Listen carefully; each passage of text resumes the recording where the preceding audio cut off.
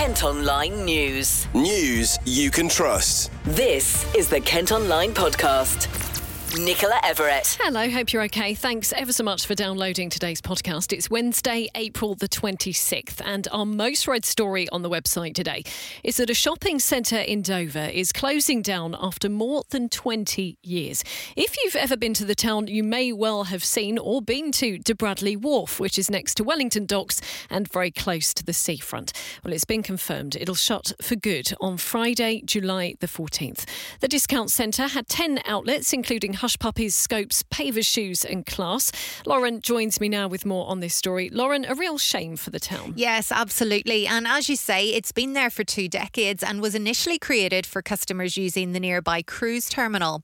More than 30 members of staff are set to lose their jobs and some stock is already being cleared from the site. And so why is it closing? Well, management have told us it's down to a huge rise in energy bills, which has made the centre unviable. They've explained how their gas bill for the past winter went up 5 times from £3,000 a month to £15,000.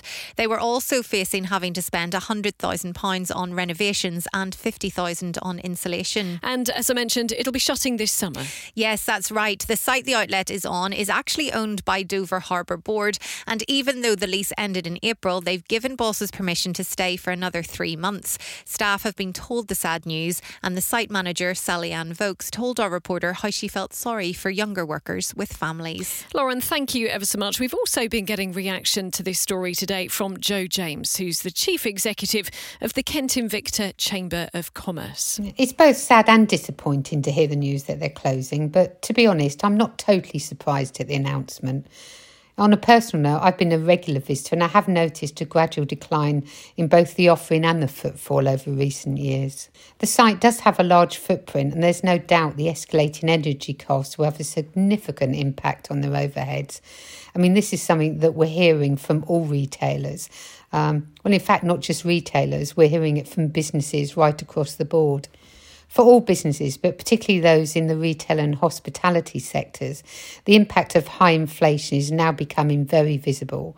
You know, they're having to contend with increased costs across the board, unparalleled utility costs, increases in business rates.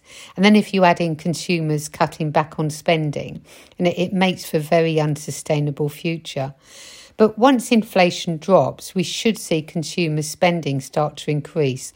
But in the interim, these businesses need to continue. They need to be able to continue to trade. And to do that, they do need further help from government. And that help is in things like business rates and, of course, looking at their utility costs. The changing consumer buying patterns has dramatically altered the shape of our high streets, but out-of-town shopping outlets have tended to fare better over the last few years. But I think the current economic climate is affecting everybody, regardless of where their location is. And, retailers need to really look at now, what can they do to attract people through their doors? How can they diversify, particularly looking at both having a physical and also an online presence. And also, I think they need to look at, how can they add value to that shopping experience? Because, to entice people out now and to spend money, it needs to be something different and there needs to be added value. Meantime, a hair salon near Dartford is being forced to close after 32 years, again because of the cost of living crisis. The owner of Hairlight Express in Stone says the rent has increased by £2,500, while bills and stock prices have doubled. They're due to shut in June. You can read both of those stories on Kent Online today and leave your thoughts by posting a comment or adding a comment on our socials. And this news was breaking as we recorded today's podcast. A shopping area in Dartford has been evacuated after a suspicious package was found. Police were called to Prospect Place, where the entrance to the car park had been shut off.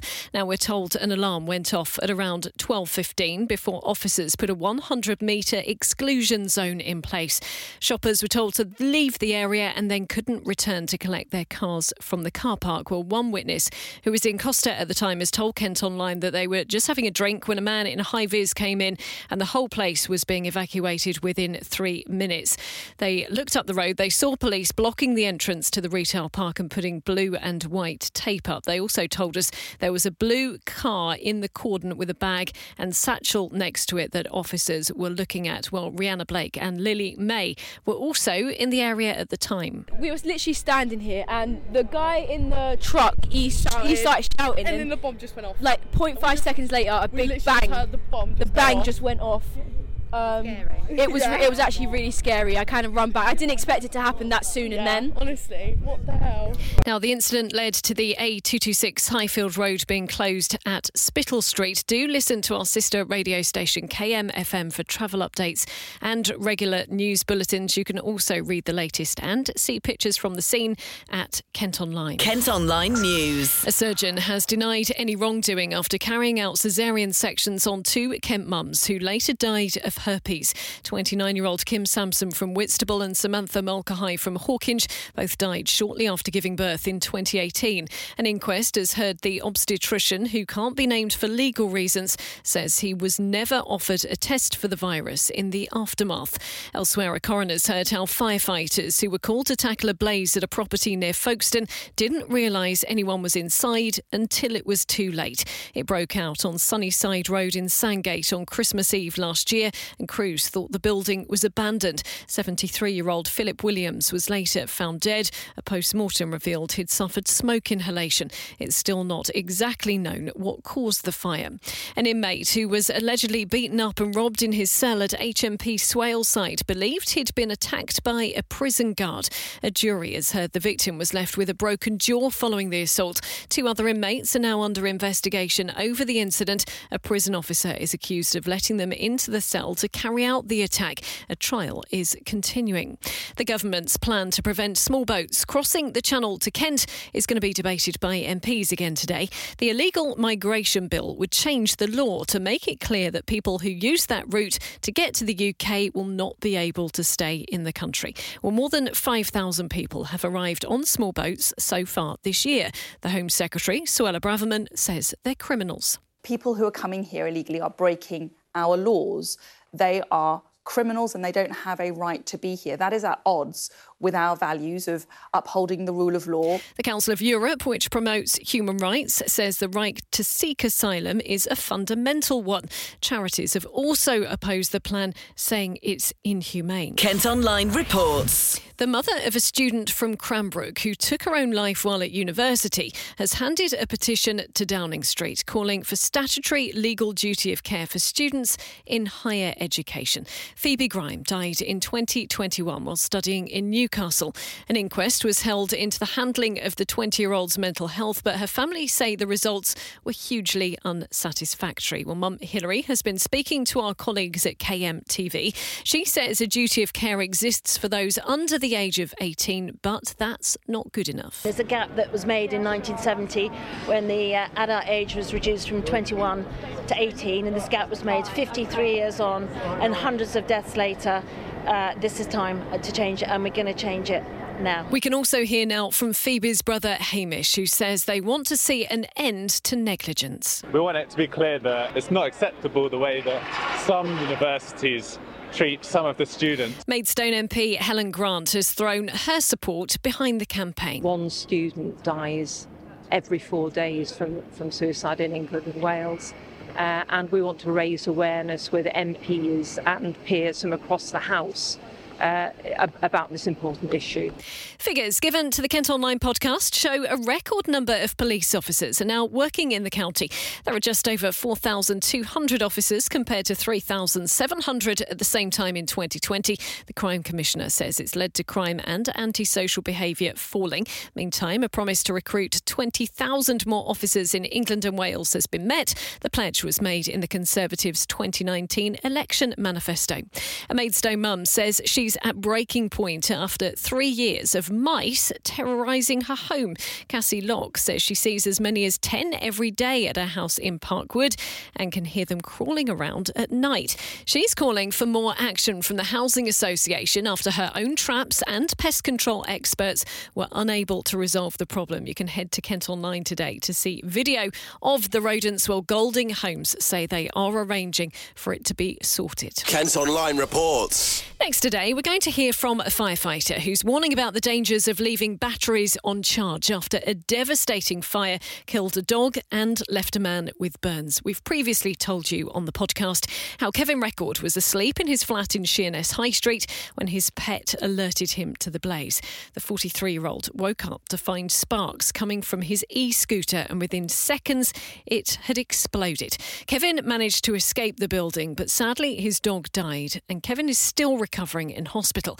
Well, Kent Fire and Rescue's Assistant Director for Response, Matt Debman, has been speaking to Louis. Lithium-ion battery is a really important part of modern life, and you find them everywhere. I mean, they're in virtually every home, every workspace around. So anything from mobile phones, laptops, through to electric vehicles, e-bikes, e-scooters, you name it, there's probably a lithium-ion battery in it. They're a really important part of the way the world functions. And in fact, they're a really safe form of energy storage on the majority of occasions. What are some of the risks associated with them? Yeah, so lithium-ion batteries, as I say, the majority of the time, if they're manufactured well, if they're treated right, they're not a risk. They're very safe things. But when they do go wrong, the risks tend to be that they give off a gas, effectively, that some people can mistake for smoke. So you get a chemical reaction that gives off the gas. That gas is very flammable and very toxic, and it can be given off in large volumes very, very quickly. And that often leads to fire and potentially explosion. And what we see is that when we have incidents involving lithium-ion batteries, the fire develops very, very quickly. So it's a kind of a different type of risk that's out there. And so, like you say, they're a safe form. So what can cause them to go wrong? So things that can cause a lithium-ion battery to go wrong include overcharging. So if you don't use the right charger with the device, that can result in a failure and cause it to go wrong. What we call mechanical abuse, so it getting bashed around. If you think about an e-scooter, for example, slammed up and down pavements and curbs and things like that, they don't really like to be knocked about like that. So mechanical damage can cause it, as well as things like issues in the manufacturing process can also cause an issue, although that is less common. And so what would kind of be your main tips for users? Make sure that you follow the manufacturer's instructions when you do have a lithium-ion powered device. Make sure that you buy from a reputable seller. That's particularly the case with things like e-bikes and e-scooters and online sales.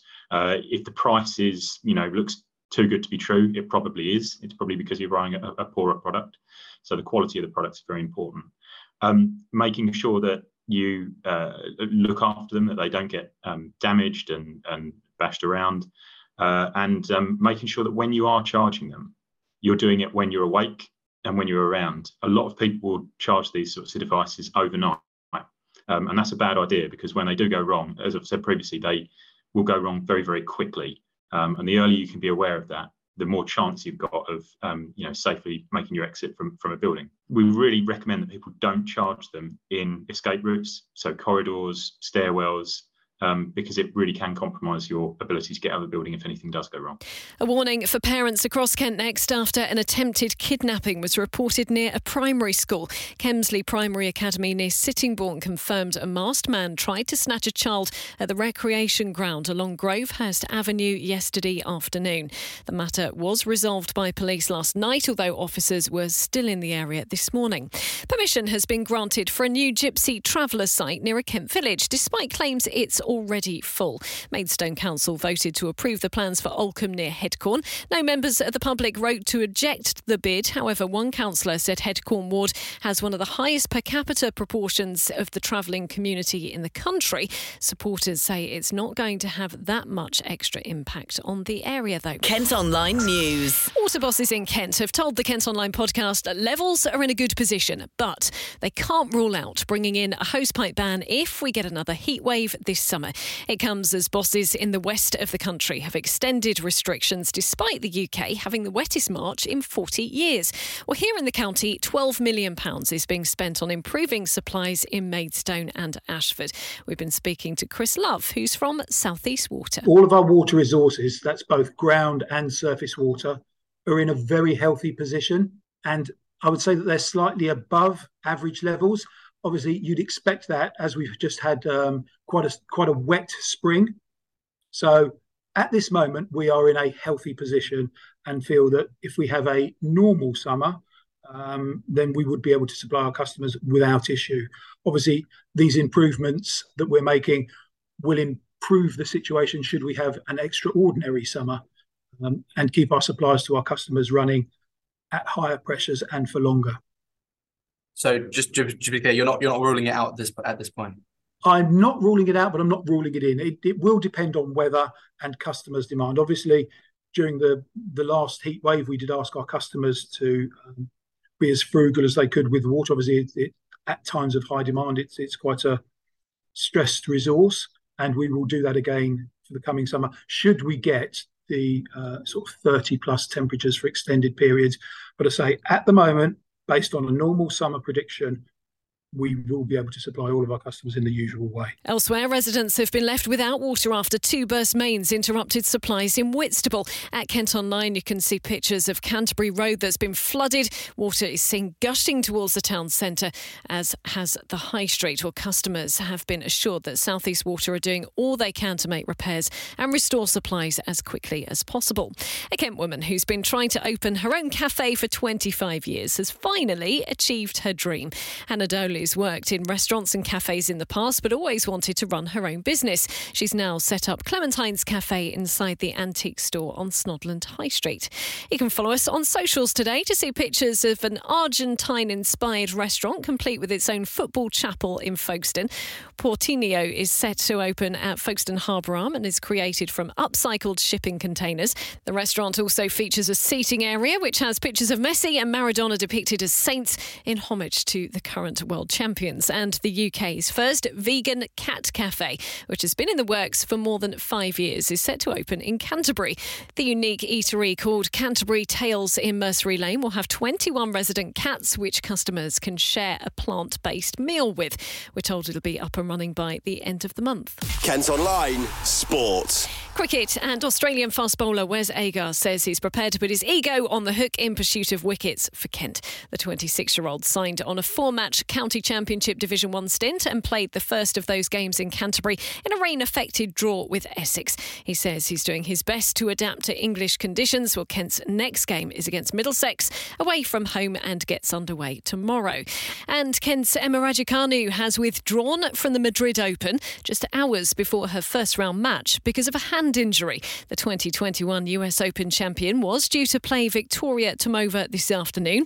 Raducanu will now drop out of the top 100 of the world rankings for the first time since her Grand Slam triumph. But that's all from us for today. Thanks ever so much for listening. Don't forget you can follow us on Facebook, Twitter, Instagram and TikTok. You can also get details on the top stories direct to your email each morning via the briefing, and to sign up to that you just need to head to kentonline.co.uk. News you can trust. This is the Kent Online Podcast.